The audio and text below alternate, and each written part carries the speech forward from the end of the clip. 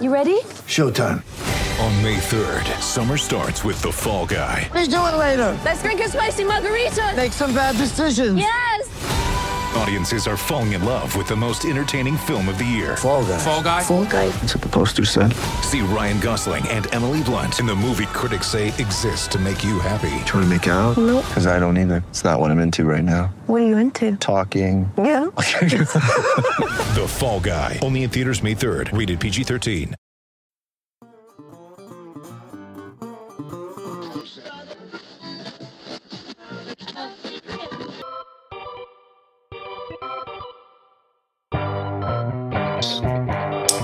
All right, we're live. Are you there? Hey, can you hear me, Brian? Hey, how's it going? All right, I'm doing fine. I'm just working out the technology over here. So, welcome to the pod. I believe this is episode 5, but honestly, it's been so long since the last one. I'll have to go. I'll have to check it out. But I'm pretty sure it's number 5. So today, Brian, you know what? I don't even know how to pronounce your last name. How do we pronounce your last name? Cray, like C-R-A-Y.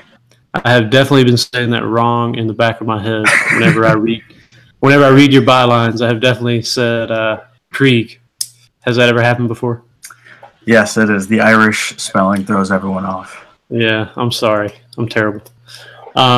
So because it's been so long, we're gonna sort of wing it. I'm not even gonna lie. I know I want to talk about Eric Hosmer, and we planned some things out before we started chatting. So we'll just do it and see how it goes, and hopefully it sounds mildly professional.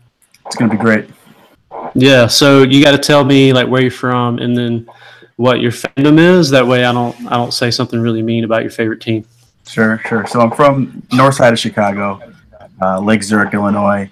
Now live downtown in the city, but diehard Cubs fan. Grew up in a family full of White Sox fans, so I've seen the best and worst of each side of it. But, Okay. I've been writing with fake teams it started about 6 years ago. Took a year or two off.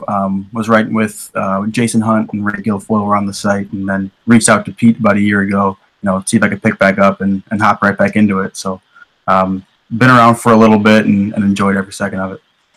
Awesome. Yeah, I don't even know how long I have done fake teams. I want to say maybe into 3 years now.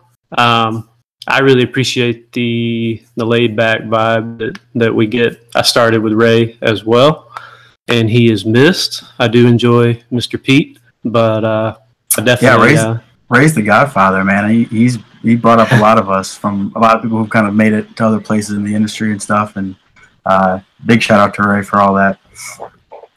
Yeah, I don't know if I should say it. I still keep up with him, and I have talked with him about like, hey, whenever you get bored, come on back kind of thing. So we'll see. I know he left that to start like a new gig, and I definitely understand real life getting in the way of fake life, but I don't think Ray's totally done with baseball yet. I had no idea we were gonna talk about Ray on the pod. So there you go, Ray. That's the bold prediction. We think that you're gonna come back. You're like the player or the coach that just can't stay away. So bold prediction time for Ray. All right, cool, awesome. Well, thanks for joining, because I think that I have turned into the de facto host here, which is definitely not my intention. Whenever we talked about Fantasy Baseball Pod, I was definitely thinking it would be what do the young people call it? A collaboration. Sure. So I don't want to carry the team, so I'm going to have you guys, Eddie, Joe, Haji, everybody's going to have to chip in. So maybe then it'll be more consistent. We'll see. We'll have to get a full roundtable episode together, get everyone on here at some point. I don't know if I can manage all that stuff. That'd be a lot of muting and chastising. A lot of hot takes. Just based on the Slack chats. I don't know. We'll see. We'll start with like 3. We'll bring a third one on here at some point. So, all right. So since we were here last time, Eric Hosmer finally is a San Diego Padre, like we all thought for forever. And I know that I have some takes on Hosmer, but I wonder if you want to start or if you want me to start. How do we feel about Eric Hosmer? Sure. What do you think? From a fantasy perspective, I'm not sure it moves the needle too much for me. I thought he was a little overrated, going at about 72 overall in the most recent NFBC data poll that I'm looking at.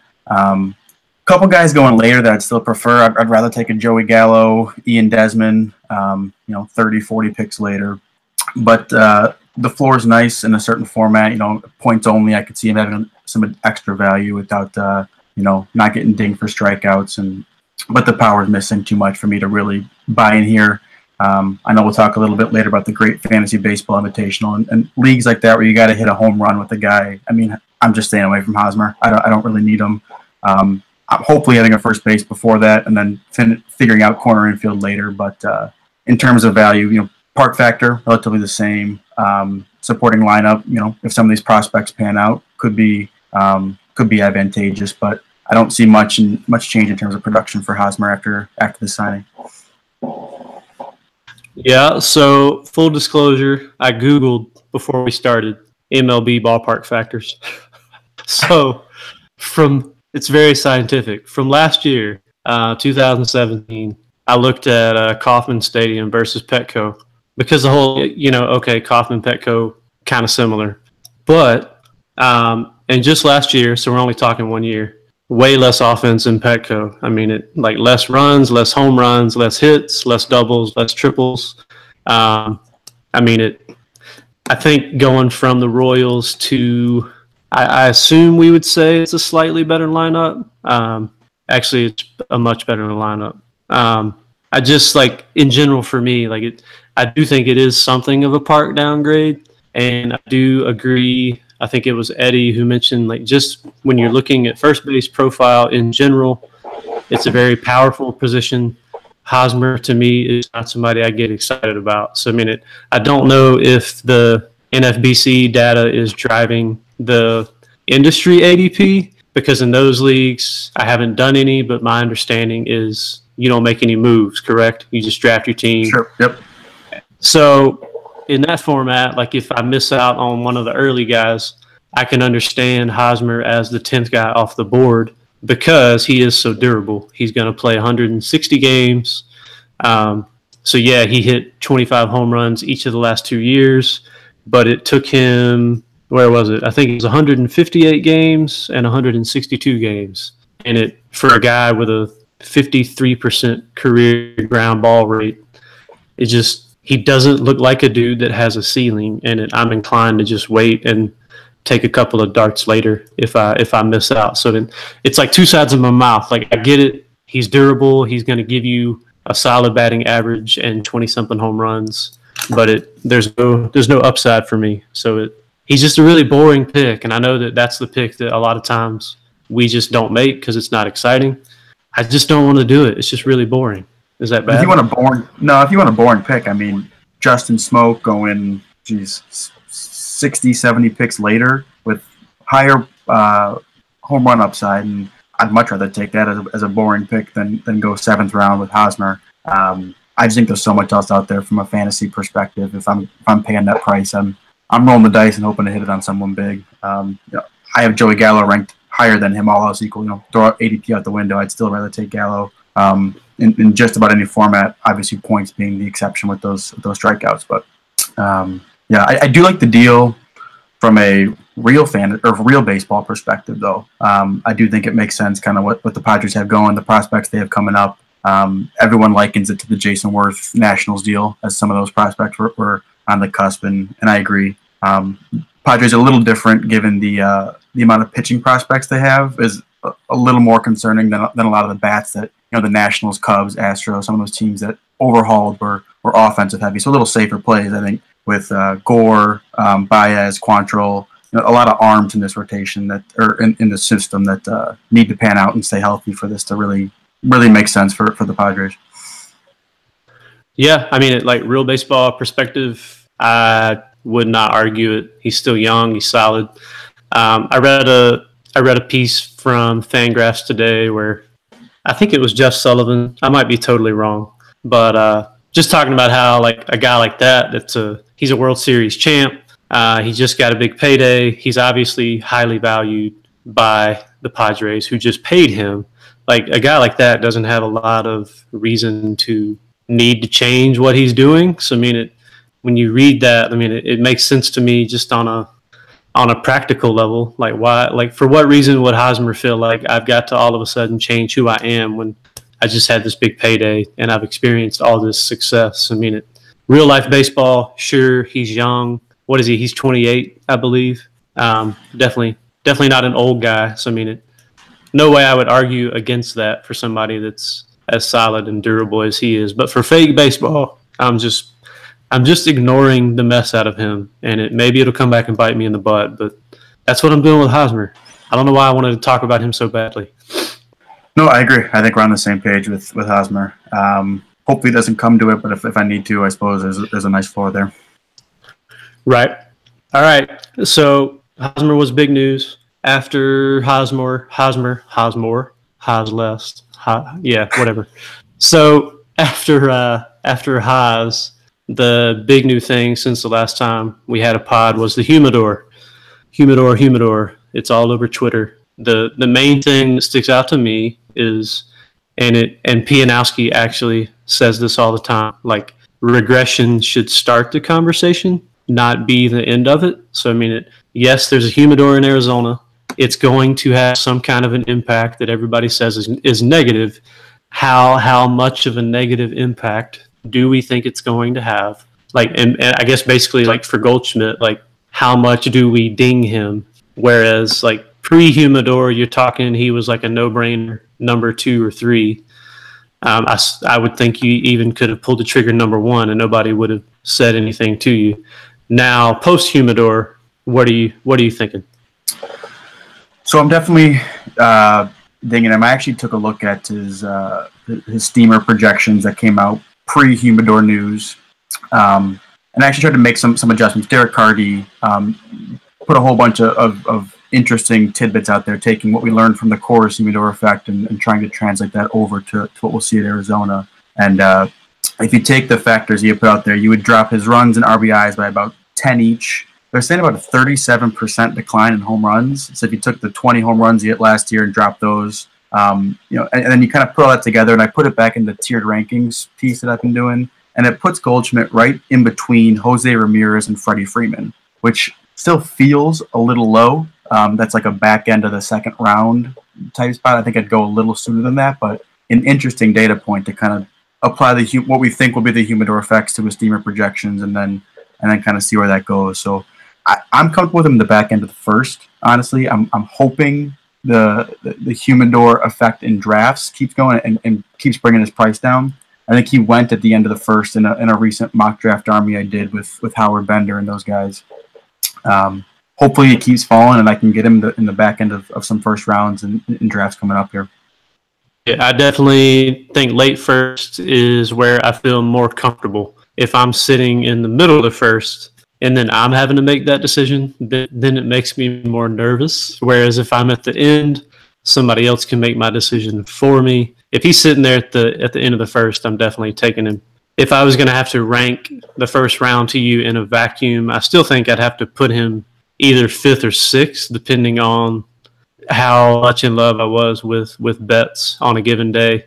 And he's a guy that I really feel like got Babbitt last year. I think I almost would lean towards Betts, and then I go Goldschmidt. So for me, he's probably some combo of Trout, Altuve, Arenado, Trey Turner, Betts, and then Goldie. So I'm definitely dinging him a little for sure, and then it's not all bad. I do think that it's made me more inclined to check out Zach Greinke and Robbie Ray, and then taking a flyer on like a Taijuan Walker. If our fake team slow mock will ever get to said point in the draft, I'll probably take a flyer on Taijuan Walker. But we're really living up to the definition of slow mock. I'm not gonna lie. Yeah, that thing is dragging. That's something else. I have at multiple times thought about like we just need to trash it, and like we started it pre-humidor, and now we're still going post-humidor. Yeah. So we're gonna have to like qualify these picks with like, all right, Goldschmidt was taken pre-humidor, but Souza was drafted post-humidor. I'm pretty sure. It's pretty bad. Since we're talking about it on air, I think I'm just gonna have to kill it. It's fine. we'll start over. Yeah, we could do a couch manager draft or something. Give everyone a quicker time limit. It'll be good. All right. What about you with like Arizona? Honestly, with Arizona, like I wasn't really dying to draft any other player, which sounds crazy. I did get super interested in Avila when they signed Avila. I felt like that was one of their glaring weaknesses. And that guy's line drive rate is absurd, by the way. Yep. That was Dave Potts. I talked about that on the last pod. He just threw that out on Twitter randomly. Like it's like 25% and over every year. So definitely like Avila, as cheap as he's going to be in that lineup. But other than that, I wasn't really dying to take any more Diamondbacks. So the Humidor thing is basically made me like more excited to take the pitching. Yeah, the guys I was excited about, I don't think the Humidor affects them as much. I think a guy like Ketel Marte was a sleeper I was interested in. Power wasn't a big part of his game to begin with. A few guys might interest me if their price falls. I think a guy like David Peralta might see his ADP drop a couple rounds, and at which point I'm still kind of interested in him, honestly. Across the board, should get that leadoff spot in Arizona interests me. But Pollock I was staying away from. Lamb I didn't like to begin with. Souza is interesting, just given the park factor shift of where he came from. I don't know that the Humidor news impacts the stock that much.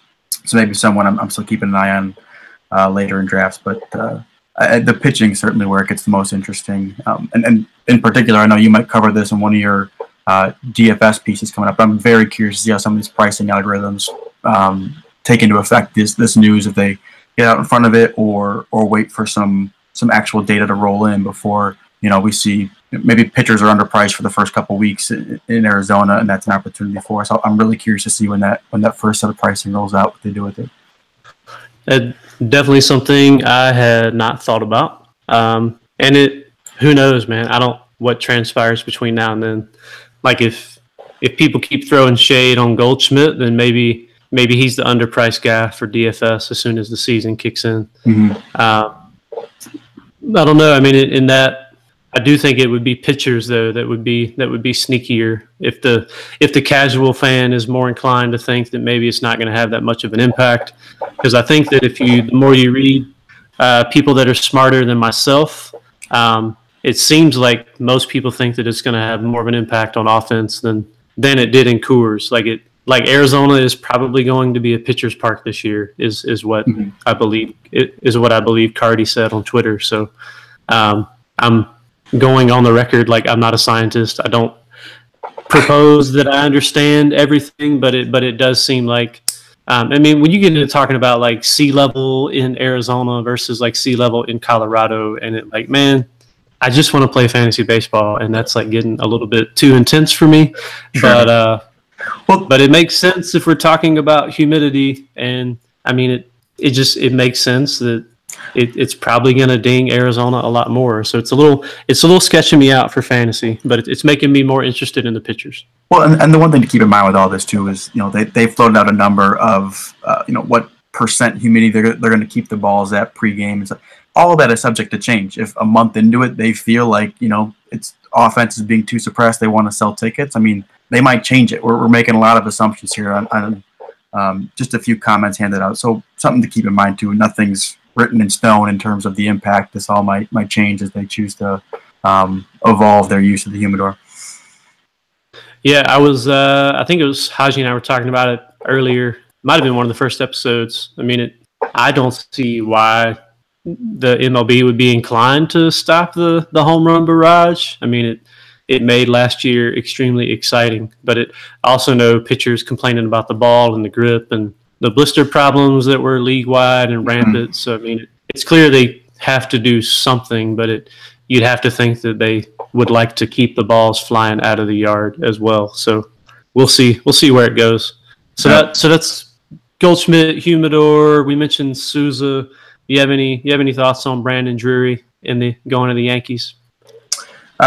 Most interesting impact for me is what it does to Gleyber Torres. I don't think he was going to start the season out in New York to begin with, but may hit his plate appearances, drop by about 100 if what I was projecting earlier. I think they may keep him down a little bit longer, and he was an intriguing name.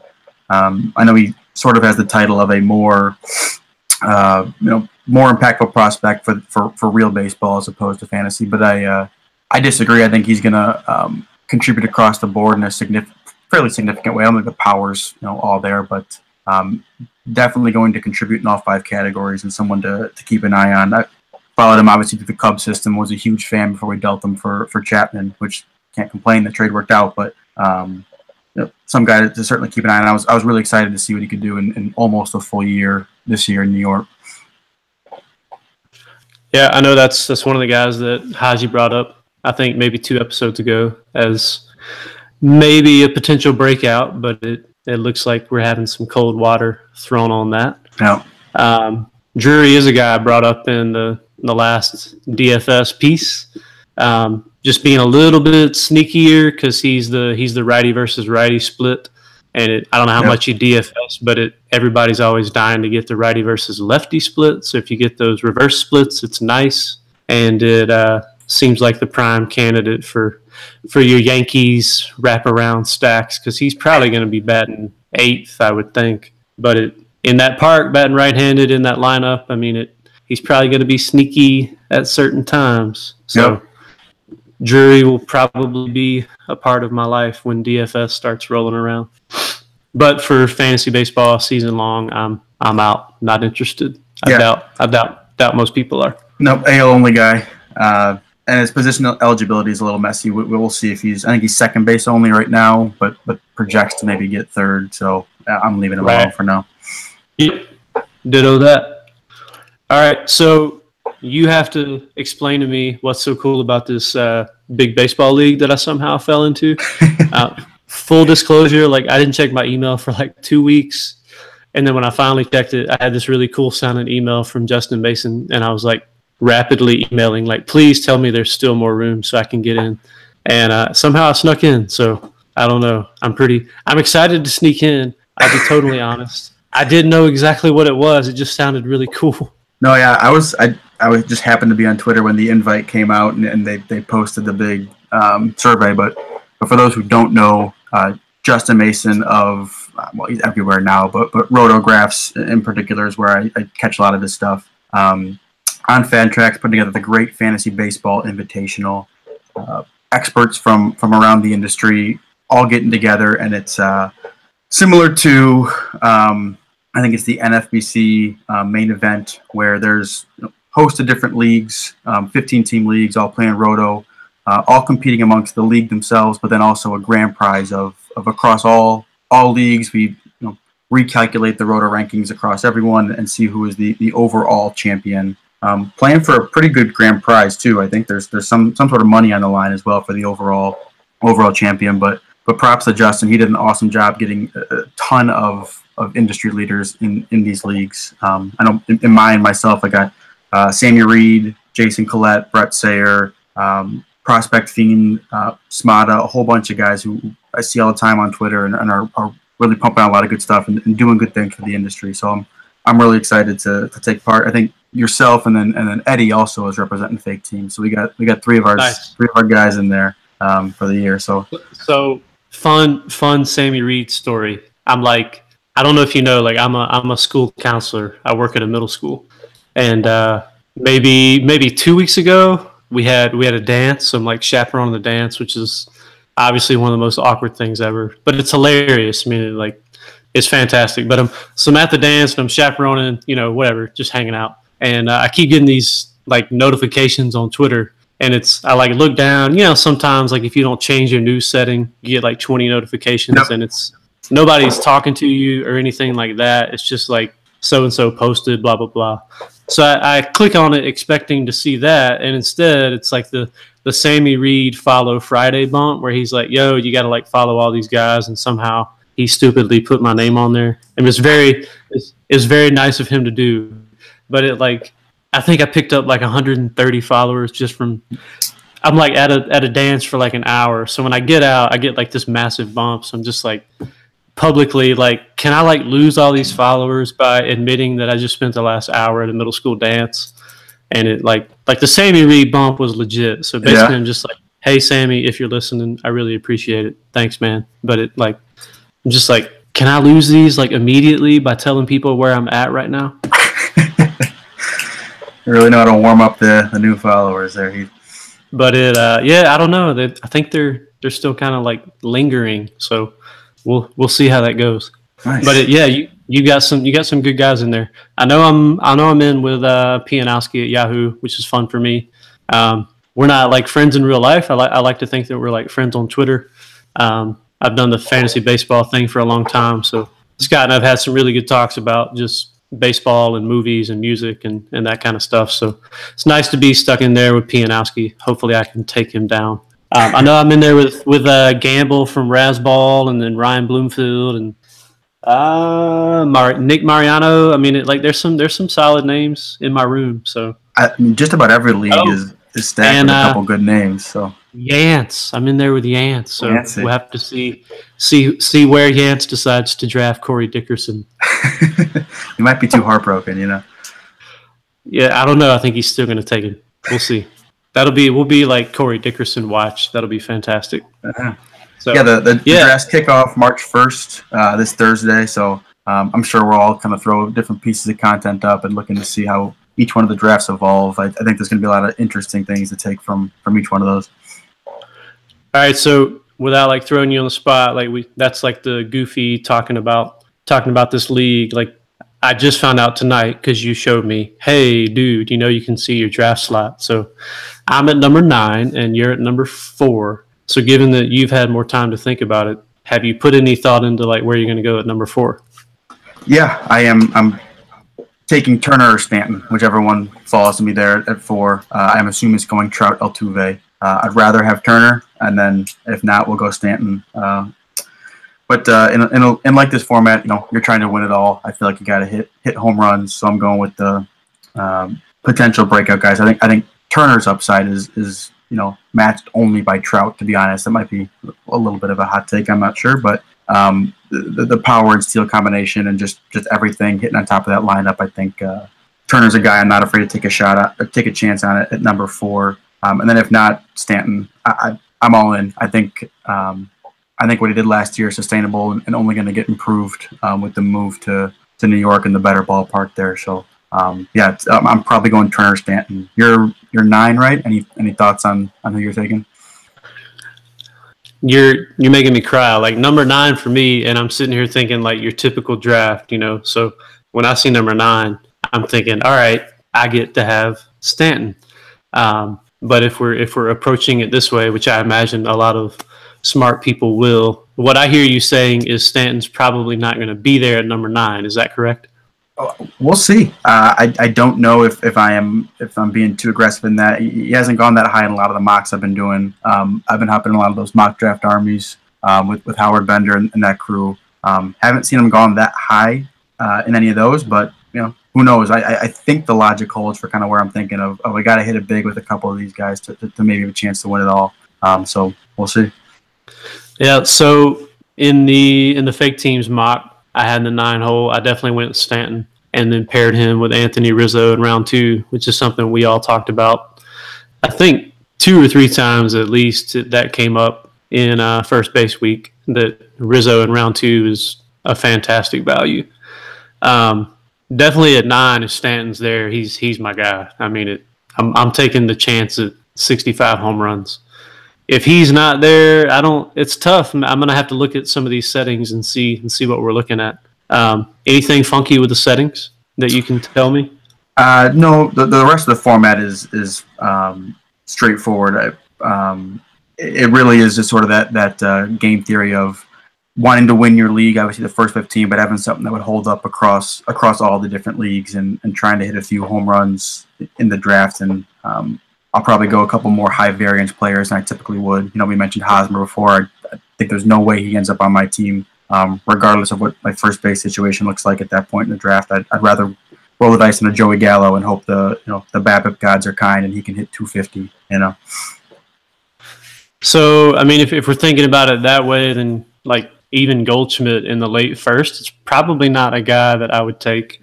I'd be more apt to go with even Bryce. Like I can see Harper lingering until pick 9. Yep. And I know he's had some injuries and people are a little skittish with Harper, but if you're talking like who's good enough to have a monster season. Harper, obviously, is a guy that fits that bill. Yeah, and I think even the case to reach for a starting pitcher makes a lot of sense at number 9. So few pitchers throwing 200 innings. The few that do, if you can get a Kershaw, Sale, and establish there, I think that does a lot for your ERA, WHIP, and then obviously the strikeouts and wins that come with that. But I think there's a case for an elite starting pitcher in a format like this, going a little earlier and trying to dominate the ratios. Well, I may be in a better seat to do that than you, since I'm sitting there at the end of the first or towards the end of the first. So we'll see. If I was you, I'd definitely be going with a bat as well. So yep. I don't know. Well, I'll have to do a little bit of research and then do some Twitter stalking and see what the rest of my league is saying. We'll see who Pianowski loves, so I can snipe him. Oh yeah. It looks like Scott's got pick 13, so he'll be sniping me. He'll be sniping me. That's how that'll go down. I do I've followed him long enough. I do think some of he's a little more conservative and likes to draft floor, and I definitely have operated that way for a long time. So there are a lot of takes that he has that we share. So we'll see. Drafting in close proximity, that'll probably make for some draft room fun. So I'm looking forward to it. I had no idea it was such a big deal. I appreciate you educating me tonight. Hey, dude, by the way, this league is kind of a big deal. You should pay attention. I had no idea there was a money prize either. Do you know how much it is? I don't know. I don't have the total offhand. I was trying to look at it. I couldn't find it doesn't look like it's posted anywhere on the message board. Well, I do all these things for fun, but winning money is also fun. So we'll I think you and I and Eddie, we should all put that out. That'll be part of throwing some content up. Let's see what we're going to do with our respective draft positions. That'd be fun. Yeah, absolutely.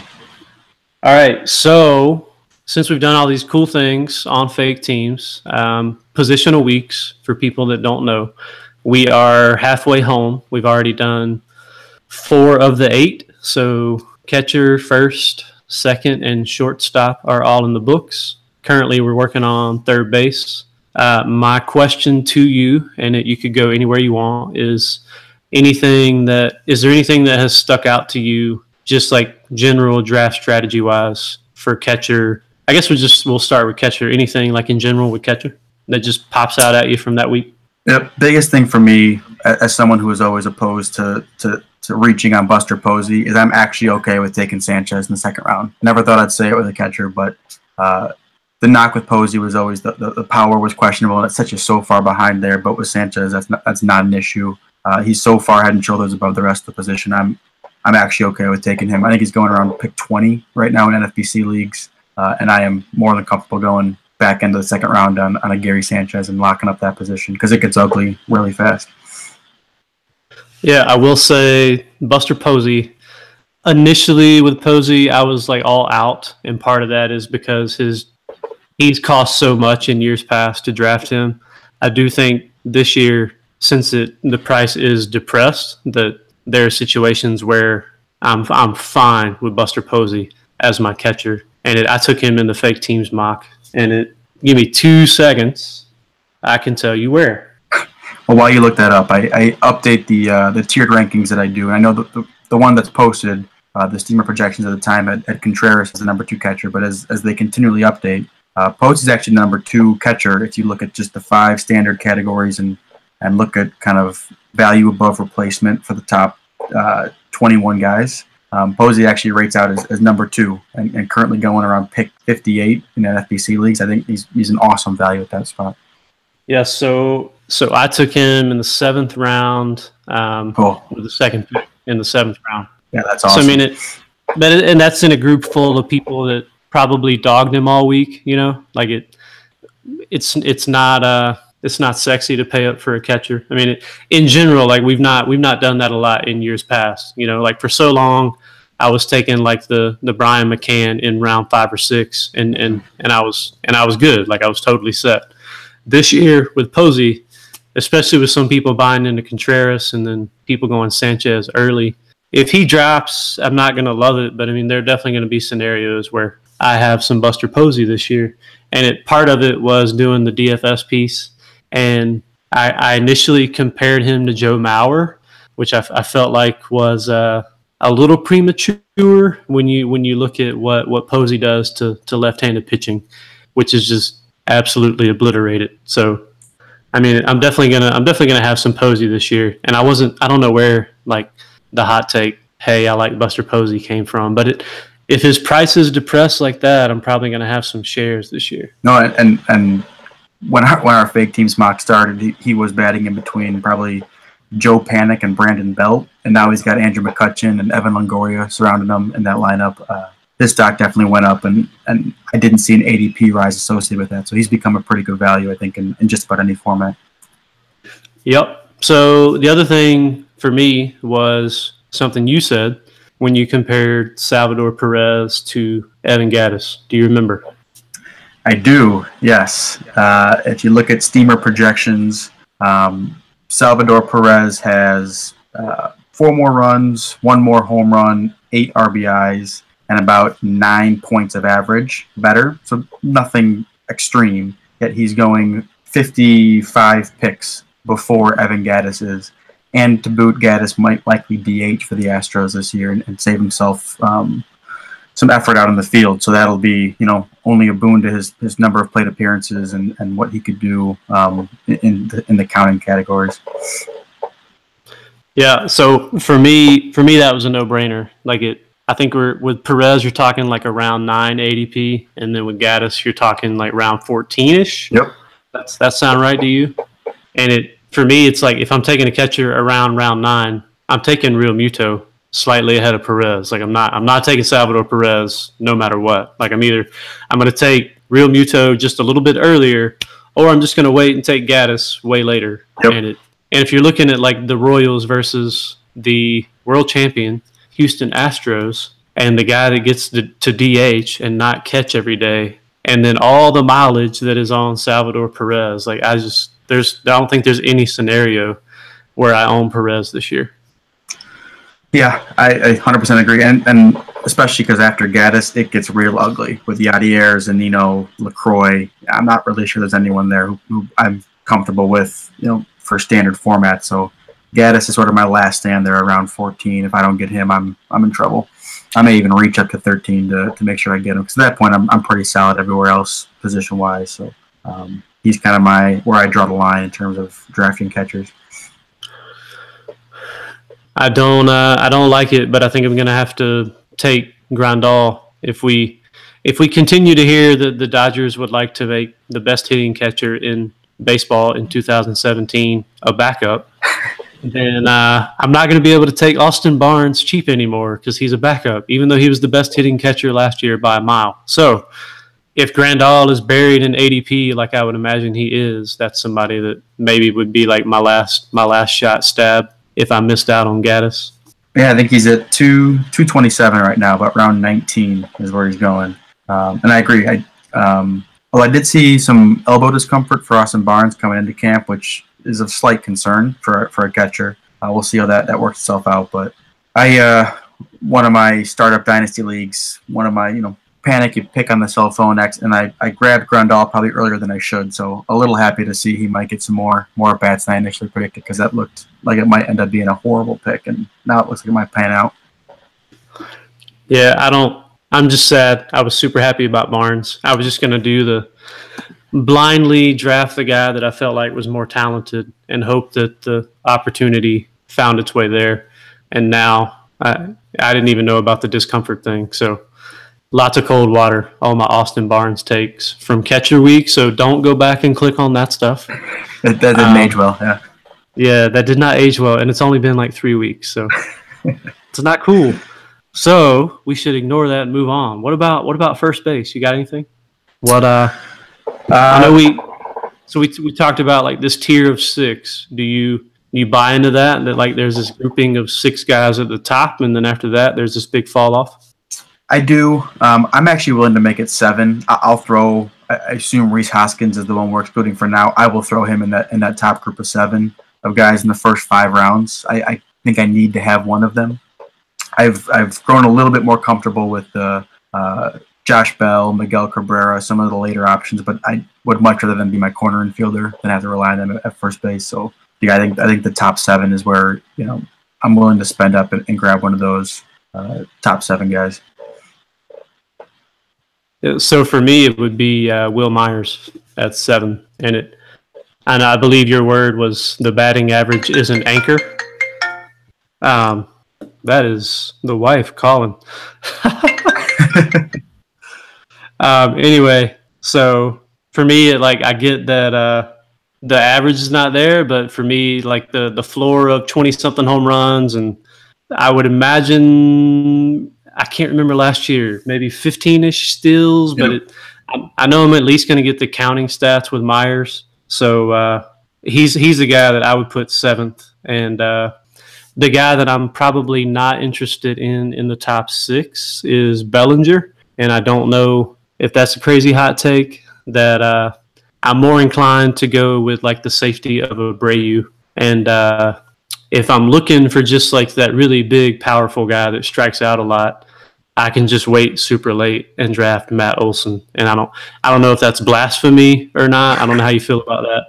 But you have any thoughts on like the fading of Bellinger and just taking like a Matt Olson way later? No, I'm on board. The Bellinger profile is a little too volatile I think he's going 24th-ish overall, so back end of the second, early third. I'd much rather take a Jose Abreu around later. And I'm with you with Will Myers too, I guess. The Steamers got up for 28 home runs, 17 steals. The 250 average hurts, but 6th round, I'm okay with that. I think a guy like Encarnacion is someone I'm staying far away from and would much rather have a Will Myers a round or 2 later. Well, so that's the debate. I mean, after like the top 6 or 7, you're looking at basically like the young guy versus the old guy in Hoskins versus E5.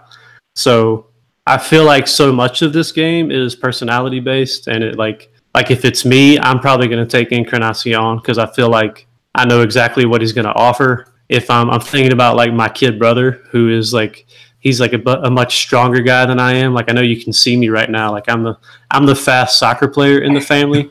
He was the big like hulking football player. So baby brother would definitely take Hoskins, and I know Encarnacion's a big strong guy. So the analogy doesn't work. But for me, I'm gonna probably play it a little bit safer and take the guy that I know is gonna give me a certain floor and not have to risk it with the young guy. So if it's like Hoskins versus E5, maybe I'm lame. I'm just going to lean towards Encarnacion.